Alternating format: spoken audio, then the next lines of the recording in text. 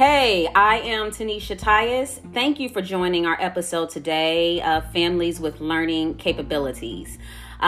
With us entering into the school year, and also it appears that we probably will have yet or be facing another existing challenge with the COVID cases on the rise. It's a possibility that these kids might be returning home for homeschooling. So with that being said, this is definitely going to be a necessary ongoing podcast to really help the parents kind of navigate through. As you guys know or have heard before, the reason that I started to produce this particular podcast was because of my journey with my now 9-year-old Peyton, struggling with ADHD and most recently diagnosed with dyslexia. And it has been a journey for the past 4 years. And from what I'm hearing and from what I'm seeing, it's going to be a continual journey. And so with that, I felt like I was the only one that was struggling with children, struggling with these learning disabilities. However, opening myself up and my story up, I started to see where there are other parents that were struggling with the same thing and felt the same way. So I felt that it was necessary to produce a podcast that would be able to encompass, a variety of people that are experiencing the same journey, from parents to relatives, to teachers, to administrators, to child psychologists, anybody that has any experience with children with learning disabilities. I wanted to be able to have a platform, a centralized platform where parents and anyone who would want to be able to get some information on children with learning disabilities, they can get it here. So that is my purpose and that is my goal. Today, we have some real talk about when we as parents first notice symptoms in the beginning of the journey. I have a friend of mine here that will share some experiences of when she first started to become concerned or see symptoms perhaps in her child. Her name is Talia Horton. Can we welcome her? Hi, everybody. Hello. Yeah. Thank you, Tanisha, for creating this space for this conversation, inviting me today. My daughter is now 18 years old. We have been on this journey now since she was in the 3rd grade. So, it's a very long, you mentioned it being a long haul. It's not just, this is her life. This is who she is. Mm-hmm. And as my daughter, I embrace every part of it. Gotcha. So that's kind of the frame of mind I had to get into, but more so, I wanted her to be comfortable with who she is and not be conflicted or think that something's wrong with her. Right. And so I think it was actually, we didn't get her diagnosed to 5th grade, but it was the 3rd grade where I started noticing her inability to complete projects, complete assignments. Her teacher started saying she was doodling in class. It was hard to get her to move to the next activity. Mm-hmm. She would kind of be off in la la land. She wasn't disruptive. She wasn't talking to other students or anything like that, but she would kind of go into her own world. Mm-hmm. And her teacher would say, I called Ania's name. She didn't even hear me. Luckily, she was in an environment where I knew the teacher very well. We had a good rapport, good relationship. Mm-hmm. And so we tried some things, moved her closer to her desk so she could give her some cues, things like that. I think we let it go on, just thinking, I don't know, it'll pass, it's a phase, things like that. But by the time she got to the 5th grade, her grades started slipping. So let me ask you this: when she was in 3rd grade and she started to show, these symptoms of, she wasn't able to concentrate for too long on projects. Did you just think, okay, so you said you just thought it was a phase at that point. Yes. Did it ever dawn on you at that point that maybe there was a challenge? Not at all. Not then. It did not at all. I think for me personally, and I've had this conversation with my husband, I'm extroverted. He's extremely introverted. Mm-hmm. So I thought maybe it was just a part of her, just how she, wasn't engaging in school. I never required my daughter to be straight A. Mm-hmm. I try not to be the helicopter mom. Just trying to let her develop into whatever, was her style. So I kind of didn't want to be too, what's going on with my child, so I kind of just watched. I continued to have conversation with the teachers. That was one of the blessings when looking back on the whole situation. I think for anybody in this journey, you need to have an educator or someone that is that engaged, exactly, or cares that much about your child. Where you have, I could call her, we could talk. She was sending letters home. I had good rapport with the principal. I just was able to be. If I had a question, they answered it. Right. And the level of concern on their end was almost as much as mine. When they would observe something, they would tell me. Okay. So that was very helpful. But in the end, it was me saying, okay, something's going on. They were keeping me informed. And I had to have a conversation with my husband. I said, I think she's really, really struggling. There's something else going on here. And I tell you, what it was is I felt like she didn't want to let us down when she was bringing home incompletes, bringing home missing assignments. Things were starting to go the wrong way. And it wasn't behavioral. None of it was. It was more academic. Okay. Everybody, great student, good behavior.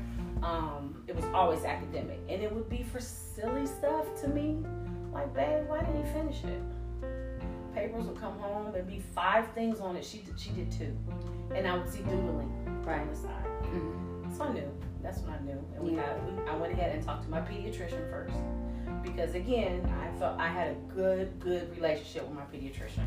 And we ended up, after we went through all of this, she also has ADHD. Those relationships are so key in being able to discover and uncover, the child's challenges early, and that will be able to partner with you in the journey. Yes, you need partners. You need advocates. I'm trying to tell you, this journey is not for a person who is not willing to engage.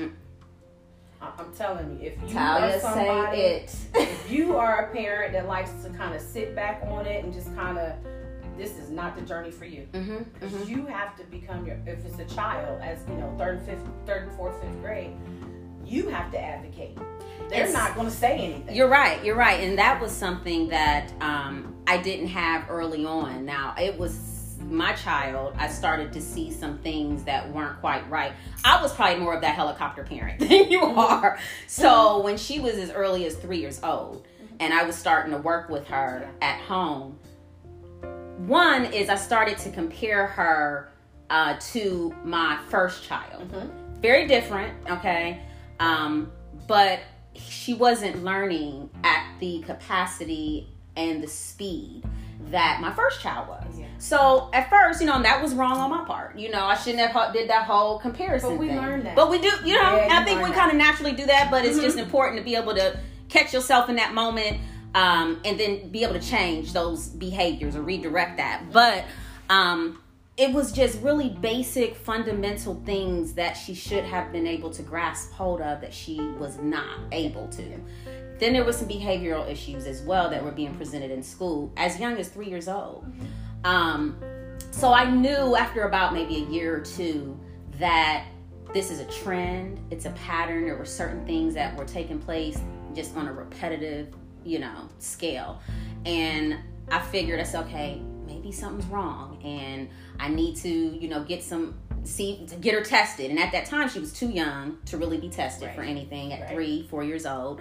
I was explaining it to her father and my husband at the time, and he didn't quite understand what learning disability, and I hadn't even labeled it just yet. I just knew that there was something that was preventing her from being able to make just progress,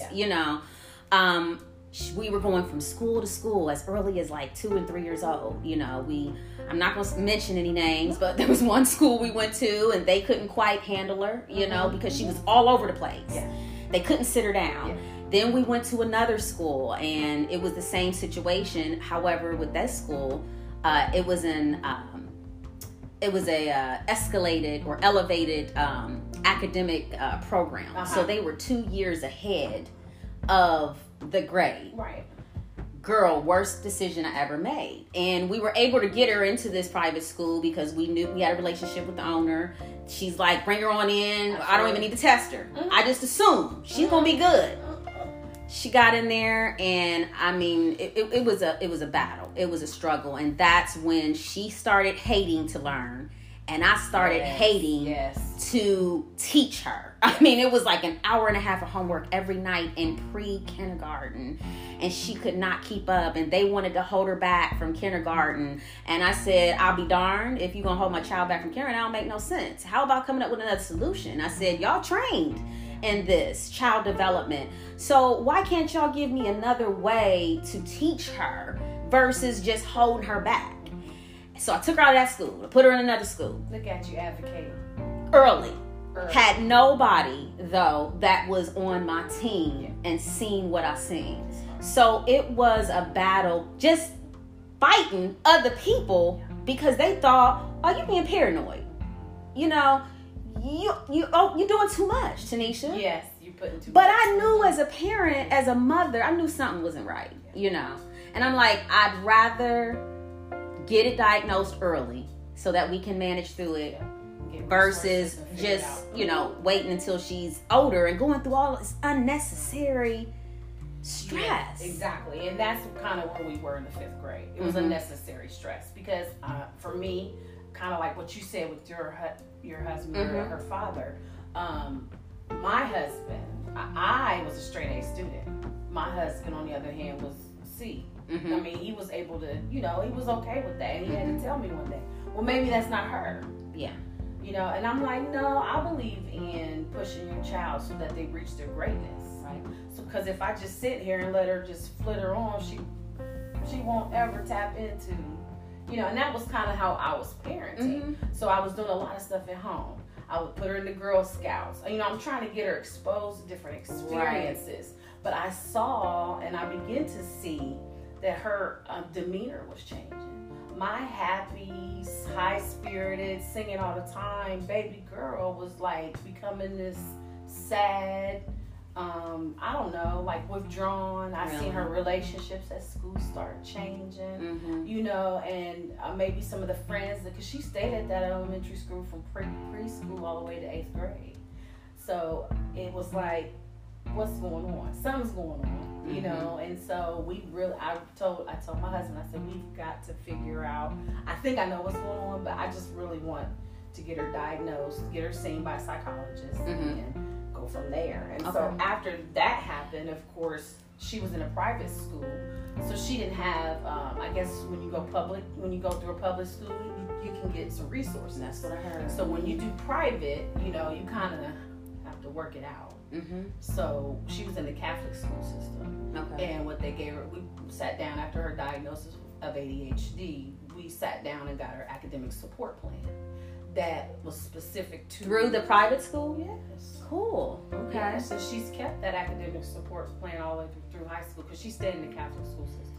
Now, how did you know? First, backing up, when you said you took her to the child's or the psychologist, who told you that you needed to take her to that? Because then that's the pediatrician. Okay. Remember when I mentioned the pediatrician herself has ADHD. Right. So it was her recommendation. When I was talking to her, and this has been the same pediatrician since she was born. Yeah. And I was telling her what we were starting to observe, and I had an inkling, but I wasn't sure.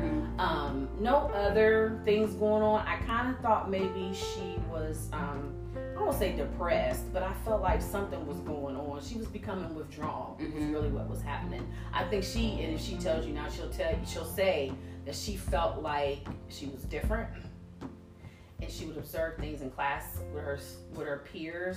They were on the same level, and all of a sudden she here, staying behind, and they're kind of advancing a little bit academically or even socially. You know, things were changing. And so when I was sharing that with the pediatrician, she said, I really think it was her recommendation. We just go ahead and get her, you know, diagnosed or assessed. It was assessed at the time. Right. But she and I had already thought maybe that's what it was. Okay. We hadn't had those conversations before. Because she was the first one I went to. Yeah. And it's important to, you know, make a note of where do you go first? Because there's a lot of parents out here that are seeing these same symptoms in their children. And they're like, I don't know where to start. Right. I started reading. Yeah. That was on my own, going online, subscribing to different organizations. There's, you know, there was chad.org here locally. Okay. And then there's the ADHD national, there's a national organization. And it's for adults, it's for children, it's for parents. And I just started digging in. Chad, C-H-A-D as in dog. I think it's D-D. D-D. Okay. But I started digging in. I've always been the person that crave information. I don't feel comfortable unless I know everything that I can know about something. So, I just started reading, started subscribing. Okay. I started watching videos of other, you know, kind of like what you're doing with this podcast, but it would be like YouTube and, you know, observing different things. Even Children's Hospital has a lot of resources that you can kind of look, you know, and so I started learning more about what I thought was going on with my child. And so after she got, you know, assessed and we got her diagnosis, I wasn't surprised at all, of course. But, you know, then we had to dig into what do we do? Right, solutions. What are the solutions? And at first, you know, and I had talked to her pediatrician and, you know, she knew how I felt about medication. So our journey began, we just kind of, I don't know the way to explain it, but she wasn't put her on this.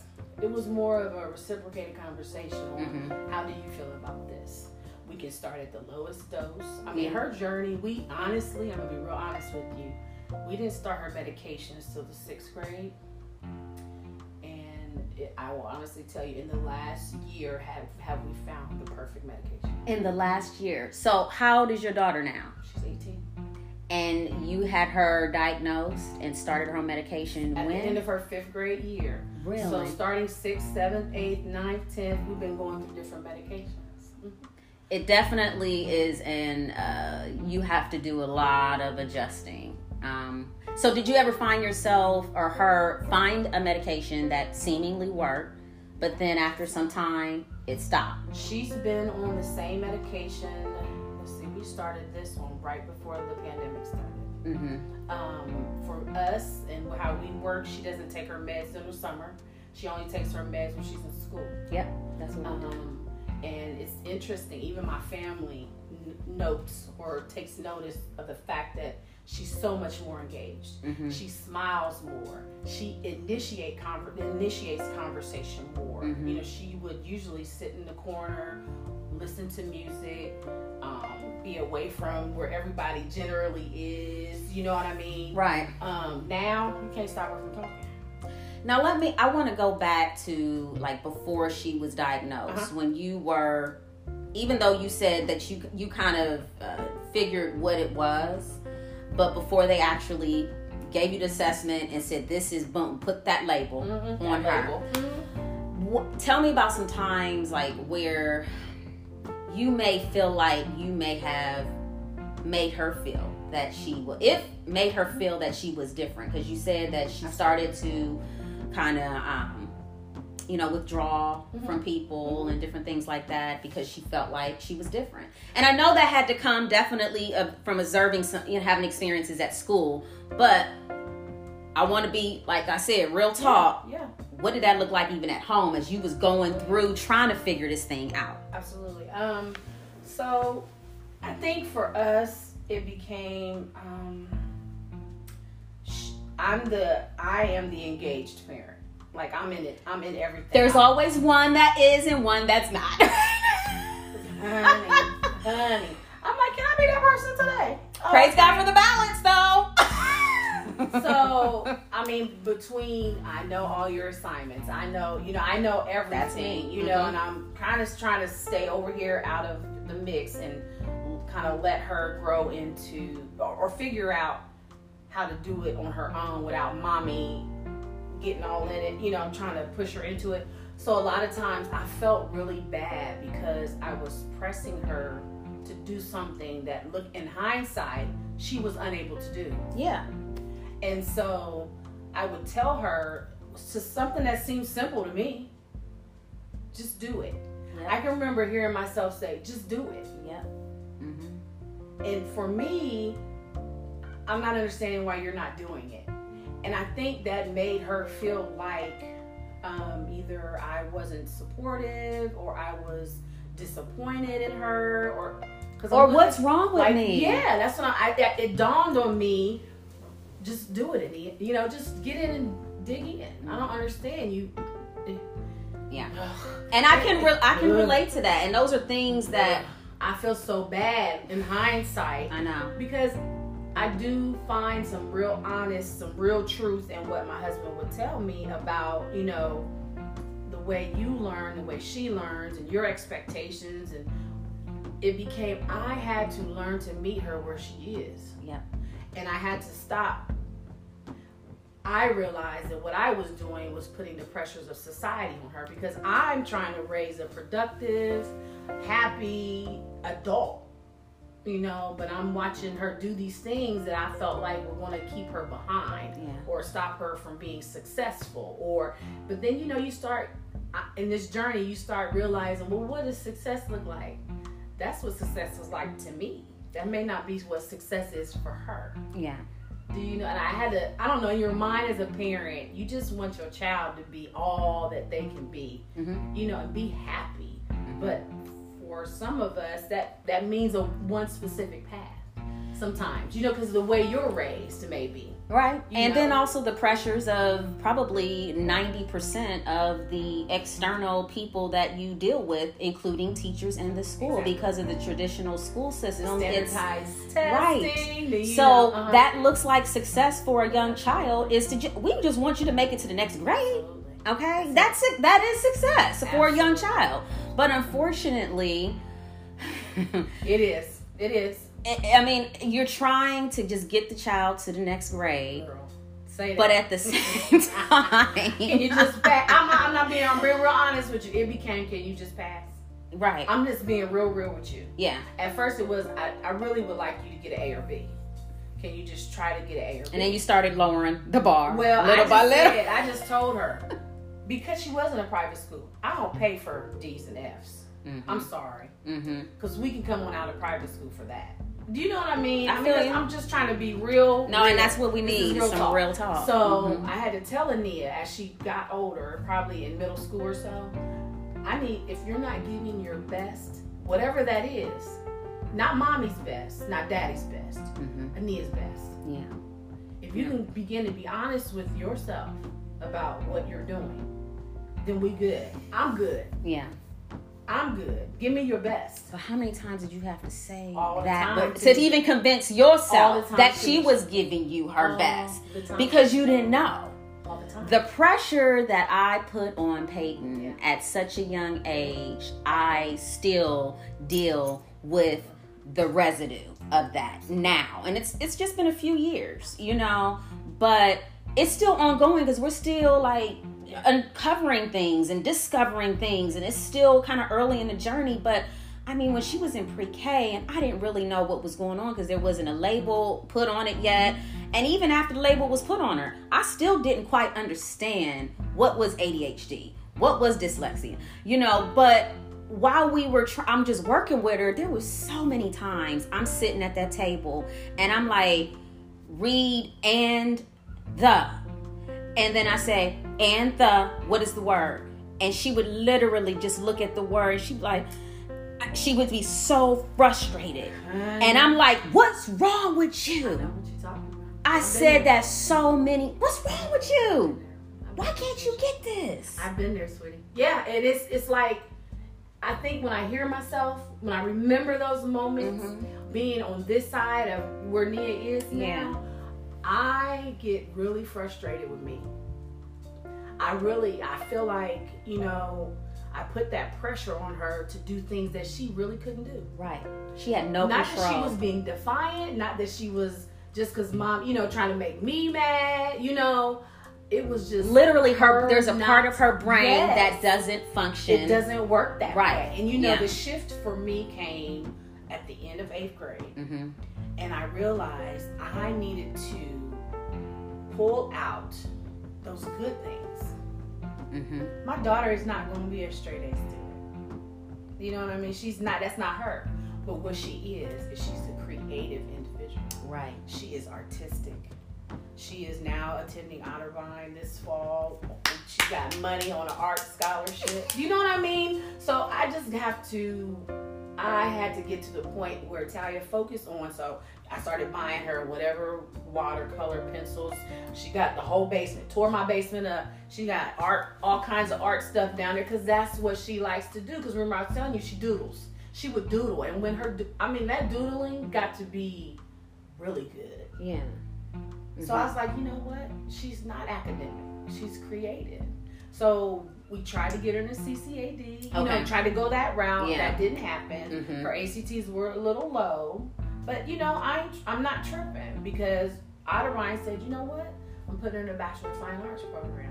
They wanted her. Mm-hmm. They can't believe that she didn't take the foundational courses to be where she is. Yeah. Skill-wise. And so, you know, parents, we're talking about trying or forcing an alignment with the traditional school system and the pressures that can put on you for a child that's not traditional, that is a creative and not necessarily strong in academics, you know. And someone had even suggested to me possibly putting her in a Montessori. Absolutely. We put school. Our son in Montessori. Really? Okay. 2 years at Montessori. All right. I see some things going on with him as well. Okay. So we're watching. I'm watching it. Yeah. Yeah. So there are other institutions out there that will still grow your child. Yeah. They don't have to go to a traditional public-private, you know, school. If you see, you know, these challenges and after you have went through the necessary, you know, preliminary steps in assessing them and getting them diagnosed, know that that's not your only option. There are other institutions and schools out there that will help alleviate the unnecessary pressure of trying to fit them into a box. And that's really what that is. It is. It's very important as a parent. You become that advocate. You find what's going to work best for your child and you get them in an environment with people who really care about your child. And honestly, and I'm a believer, I pray all the time, you know, put those people in her life that see the good things, the great things, and don't see her learning capabilities. Girl, I need to pray for myself to be that person. Listen, okay. Daily. Because I mean, this ain't been no light journey. She tries me all the time to this day. So it's almost like you have to dig in and do the work. This is, like I said before, this is not an easy journey. And you got to be constantly looking, asking, talking, speaking up. I don't know. You just got to get in there and you got to really, really fight for your child. Right. Because there's people out there that will really... And I'm not really trying to play this card, but because of the way your child looks or so on and so forth, they'll just let them sit there. I've seen it. I've watched it happen with other children in my family because they learn differently. They'll spend more time with the children that can move on and, you know, they don't have to work that hard. Right. And just go on and fail your child. So you have to really find out, ask questions, be that, be the micro parent. Be the micro parent. That's what we're a partner in this. You teaching, especially with my situation, I'm paying these schools. I paid for her to go to Catholic school. Right. So I want you guys to give me what I'm paying for. Yeah. And I never said it like that, but you know, I went on and became the PTO president so I can be all up in present, right? It was very important. I needed them to understand I believe in you guys. So I'm here. I will help. I will do what I can. But I need you to do what you're supposed to do for my child. Right. Yeah. You got to be your child's biggest advocate, and you got to be very, very present. The resources are there. Yeah. I have friends that are going through the same situation. We talk all the time about their journeys and what they're going through, and so, but the resources are there. Right. But you can't sit back. You just can't. Yeah, you got to stay on top of it. And then also understand the emotional piece of it for a parent that's just going through those first few years of discovery and assessments and all that kind of stuff. It's important for parents to even find groups. Absolutely. People that are going through the same thing you're going through, that you can lean on, that can understand. Because a parent can almost lose their mind and their child, a relationship with their child. You know, I mean, I have a lot of regrets, and I wish that I had resources or tapped into resources, even just social groups that I could talk to like this, and I could relate to, and someone that could tell me, you know, don't beat yourself up so much, you know. You got to have some outlets in place, because this is a very all-consuming journey. Absolutely. You know, it is not for the faint of heart. It is not. It is not. It is not. And really, it's caused a lot of self-reflection for me. I've grown through this process. I've realized a lot of things about the way that I parent. About the woman that I am, and, you know, how I was kind of sharing with you earlier. I have some of those tendencies as well. I've been recently diagnosed with ADHD, so, and it is genetic. That is something I am reading about as well. So it's a journey. Like you said, I'm taking this thing probably to the grave, honestly. So I appreciate being a part of the podcast, and, you know, any way that I can continue this dialogue, I'm in. Yes, indeed. So we definitely will continue this. I really wanted to focus in more on, you know, just the struggles of trying to find out, identify what the actual challenges, you know, that these kids are facing. And then definitely, you know, we will have some future podcasts that will speak more into some of the remedies, you know, medicinal, all kinds of things. And you had even touched on that I mean, because that's how I was when she was diagnosed with ADHD. You know, immediately the child psychologist gave me a list of everything that we could do, medication being at number one. And I'm like, I ain't gonna do that medication, because I've seen what that medication does to kids. Yes. My child's personality is huge. It is in your face. And although there are some times where I'll be like, bring it down just a little bit, that's the one awesome thing that I love about my baby, is her personality. And I did not want that suppressed or taken away because of medication. But there are so many other resources and remedies that you can take advantage of. And that's something that I definitely kind of, you know, want to say for future podcasts. But, you know, I just really wanted to hone in on exactly, you know, how did you discover, you know, what those symptoms were. Not completing work, can't sit down.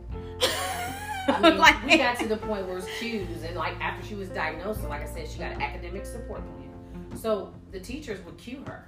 She would have and at one point it became, Ania said, too much attention was being given to her disability. Like other students would notice, because she could take she would take her test in another room. And if it was a long test, she could do the first part and take a break and do the second part. And that probably made her feel more different. It did. Right? If we talk about it today, it does. Because she's not in with all the other students. Or she feels like, and this is me, and I will notice about my child, she knew that she had these accommodations. And as she became a teenager, she started taking advantage of them. Okay. For instance, she knew that she could turn in her assignments late, so she wouldn't do them.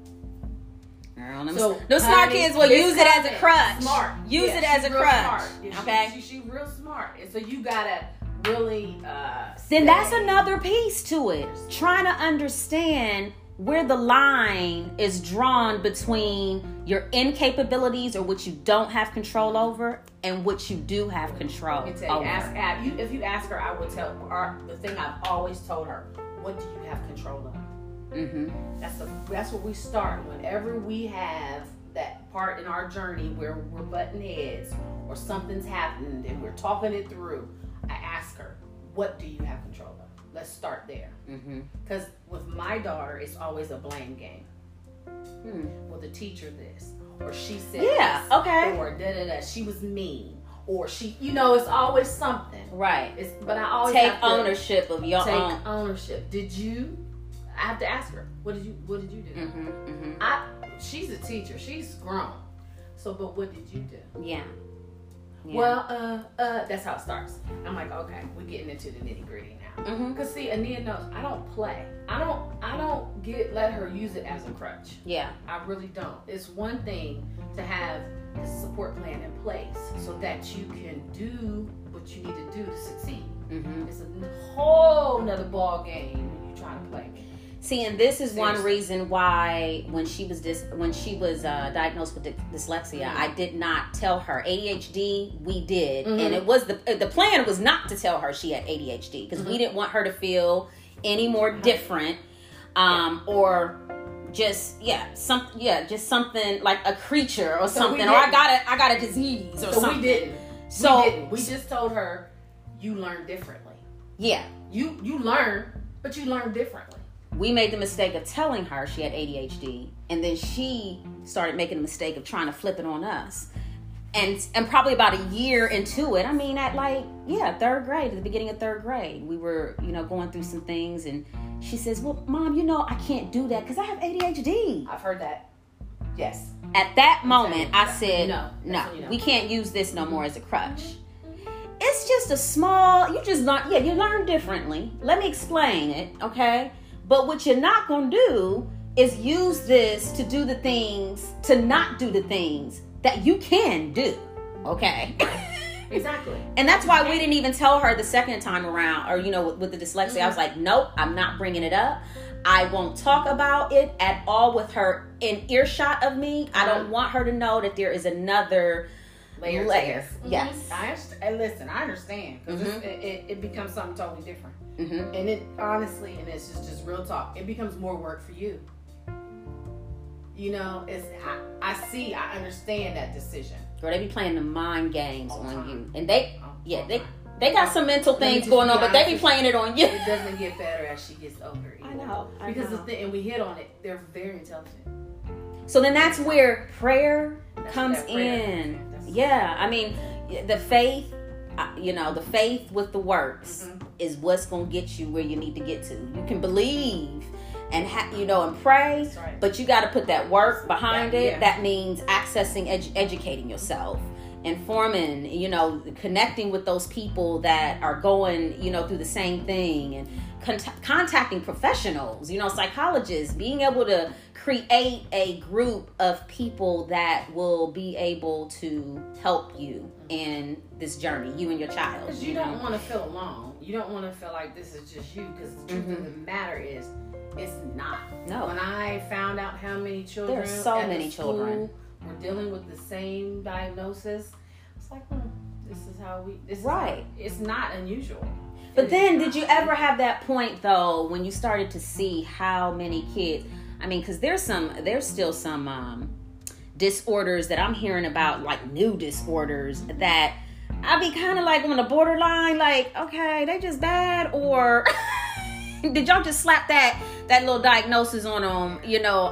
I'm not going to even go into that part, the depth of that.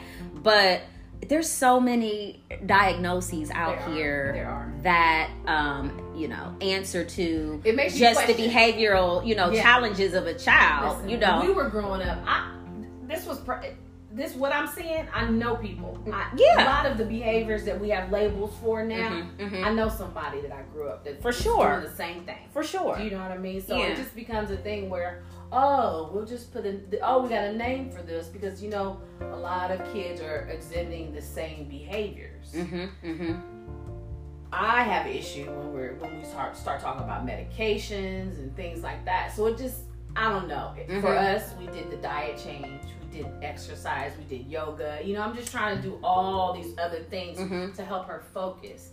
There's even a children's medical marijuana group out there. I looked into it because I'd rather have done the medical marijuana for Peyton versus the medication. So I agree totally. Yeah, I believe that it is a herbal solution to this, and we live in a world of big pharma, so it's going to be a battle to get these companies to not say this is the drug that you need to put in your child. Yeah. So again, you have to become that advocate. Right. We did a lot of diet change. That's what we did.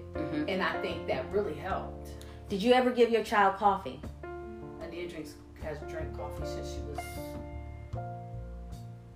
about 4th grade. Okay. Because about a year ago, one of my colleagues, she was a nurse that had children with ADHD, and we were just talking about it, and she says, does your child drink coffee? No, I'm not feeding my child no coffee. That's a freaking stimulant. How dare I give my child that's already bouncing off the wall something else? Stimulant. And she tells me that because of the way her brain is designed differently, the coffee, which would usually act as a stimulant for those that just kind of are averagely put together in the brain, okay, it works differently for a child with her brain structure. So, personal testimony, I started drinking coffee with my grandmother when I was about 9 or 10 years old. Oh, shame on her. And I have been an avid coffee drinker. I backed off. I probably drink like 1 in the morning and 1 in the afternoon. Yeah. Even, and I've always loved coffee. But what I'm realizing is because of what it helps me get done and how it helps me focus. Yeah. And how it gets me through that morning into the afternoon. And as I'm reading about ADHD, it's all in there. Right. There's studies about it. Yeah. So I didn't have any. Nia would smell it, and she liked the way it smelled because I've always drink it. So. And, you know, in my mind, I know in other countries, kids drink coffee. So I'm like, okay, have some. Never she thought. Loves it. Yeah. She's always loved it. Yeah. Now, we battle because she puts too much creamer in it. And we have to buy lots of creamer in our house. But what I found is that I can give Peyton, so like you said, in the summertime, I have her off her meds. But I do give her coffee from time to time. And it does level her out a little bit, brings her down a little bit, you know. But that's, you know, another option aside from, you know, medication or what have you. I mean, there's so many different remedies, but you just have to find the right one for your child. I think another thing you have to find is what do they like to do? Like, this is something they're really, really interested in. Like I said, with Ania and drawing and artist and being an artist. Yeah. Find that thing, you know, kind of observe your child, figure out what it is they're really passionate about, and hone into that. Whether it's music, because Ania's played piano, you know, whatever it is, singing. Ania's always been a singer, so hone more. I wonder what the percentage of children that have ADHD are more creatives, because. You think? I'm gonna have to find that out. I'm gonna have to find that out, folks. Just figure that one out, because my child is much of a creative too. If you look at in her bedroom, she's got easels, she got paints, she's getting into painting. You know, that's how she expresses herself. And a girlfriend of mine was talking to her the other day about some, you know, recent things that I'll actually get to again in, you know, a future podcast. But she was telling me about journaling. And I've had a lot of people tell me, oh, have your child journal to get through, you know, this challenge and some other challenges in their life. And I would always kind of shut it down because I know how difficult it is for my child to put a sentence together. Yeah. So my girlfriend tells me the other day, oh, and it's so powerful. All she said, Tanisha, her journaling ain't got to look like everybody else's journaling. It may just be pictures. Exactly. It may just be like just drawing, but that's what's on her, you know. And I said, oh my God, I feel so bad, you know. I just sat here. It's one of those aha parent moments, because we're pressing our expectation. We're pressing our thoughts and you know, what we're trying to mold this young person into. I've been there. And it's so funny. I'm on my 18th journal. I've been journaling since I was a child. Mm-hmm. And hearing you say that, I read somewhere since I've been an adult, that is one of the mechanisms for a person with ADHD. Right. I have 18 journals. Wow. And sometimes I read them, go back to when I started, you know, because it's like a brain dump. Like I said, I have 15 tabs open in my head. Mm-hmm. Sometimes I just need to dump it all out. Yeah. I dump it all out. Yeah. And that's what you do. Your child is just learns differently. That's it. They That's special. For real. They are special. They different. Like I told you, but you mine. So you're not going to find anybody on this earth that's going to have your back the way I do. That's going to love you the way that I do. Mm-hmm. Nobody. Mm-hmm. Daddy too. I gave birth to you. Yeah. Do you know what I mean? So I tell her all the time, I am the one who wants to see you do big, great things. Right. I love you. Yeah. So even when you make me mad or we're in disagreement, it doesn't matter. Yeah. You're still my child. Right. So and know, parents, that it does take a lot of work. I mean, we've said this, and I will continue. It takes a lot of work, but know that you were given that child. That's right. For a reason. That's your assignment, and God put it in you to make sure that child succeeds, and you can do it, or God wouldn't have gave you that child. Listen, and let go of what you think it should be. Right. That was one of the main things I had to get to, because you have a vision, you have you want your child to. I thought I learned that my first child around. I was, he definitely wasn't in a box. He was an artist as well, and he's a songwriter, excellent songwriter, but I thought he was supposed to be a football player, or I thought he was supposed to be an athlete or something, because I had put him into this box. And I thought after he started, growing up, moved out, he's living in Nashville, Tennessee now, doing his thing. I said, he taught me not to put my children in a box. So when Peyton was born, I was like, got this. Okay, nope, I ain't gonna repeat this. But guess what? Peyton presented a whole nother set of something different, okay? Keep you on your toes. Relearned all over again. Okay. Keep you on your toes. That's right. No, I feel that all the way. That's why I just with my second child, he'll be 9 years next year.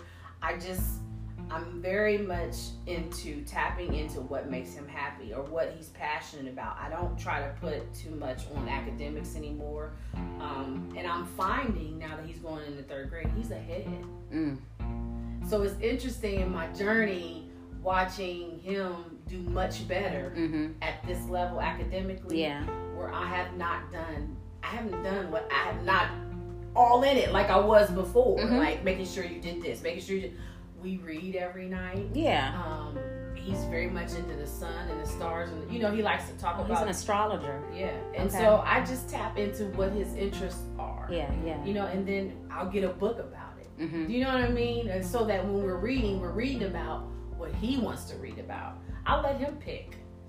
So I was trying to keep him more engaged that way. That's not the way I did it with Ania. And it was always about, what was supposed to be done at school and where are you at on this now. I know. This last year in the pandemic, with the remote learning. And we were home all year with Brandon. And so I'm sitting there like, you hear your teacher talking to you? I'm telling you, he was not paying attention. I'm over here doing work, and I'm like, okay, he not on there. But the parent in me, I'm texting the teacher like, and she said, yeah, I know. She would just be like, yeah, I see. Right. But she was so engaging. I so appreciate her. He, like I said, he ended up excelling. It was interesting, and I'm looking forward to just doing a little different this time. I know. I'm not pressing. I'm really not. And I don't know if it's just boy, how our children just teach us. Okay. I don't know if it's that second child where you kind of be like, okay, take a step back. I'm getting older, and I don't really have all that I had before. So we're gonna take it a little easier with this one. It's by default. No, like we're gonna see how this goes. But you're like, I'm tapped out by the first one. That going in okay.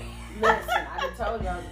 You're going to have it a little easier, little Girl one. Scout leader. Yeah, I'm sitting all the way back this time. No, seriously, though. No, I'm focusing on something different this time. I just want him to just be happy. Whatever it is that God has planned for him, I have to trust and believe that's the path he's going to take. Amen. You know, I just Right. Keep him respectful. I want him to be kind. Yes. I want him to be considerate. Mm-hmm. You know, and I want him to stand up for himself. Yes. Speak up. That's all I ask. Mm-hmm. And I'm leaving it there. Yeah. Be vocal and believe in yourself. That's right. Know that you can be anything you want to be. And it ain't got to be what I think you should be. That's it. Or what society says you should be. You know. Stay open. Stay open, parents. Evolve every day that's given to you. You've never arrived, okay? Until the day you die. It's okay. It is really okay that you don't have it all together. How about that? Right. Definitely is. What's not okay is to think you do and you don't. That is not okay. Mm-mm. Okay, people, this wraps up our time for this episode. However, no, I will not leave you hanging. We do have plenty that will be coming at a much more frequent schedule now. We will have continual episodes that will highlight each steps of our individual journeys. Please share with others this podcast, and you can listen on wherever you access your podcast. Stay tuned for more to come. This is Tanisha Tyus with Families with Learning Capabilities and Talia Horton. Again, we thank you. Thank you, love. See you next time.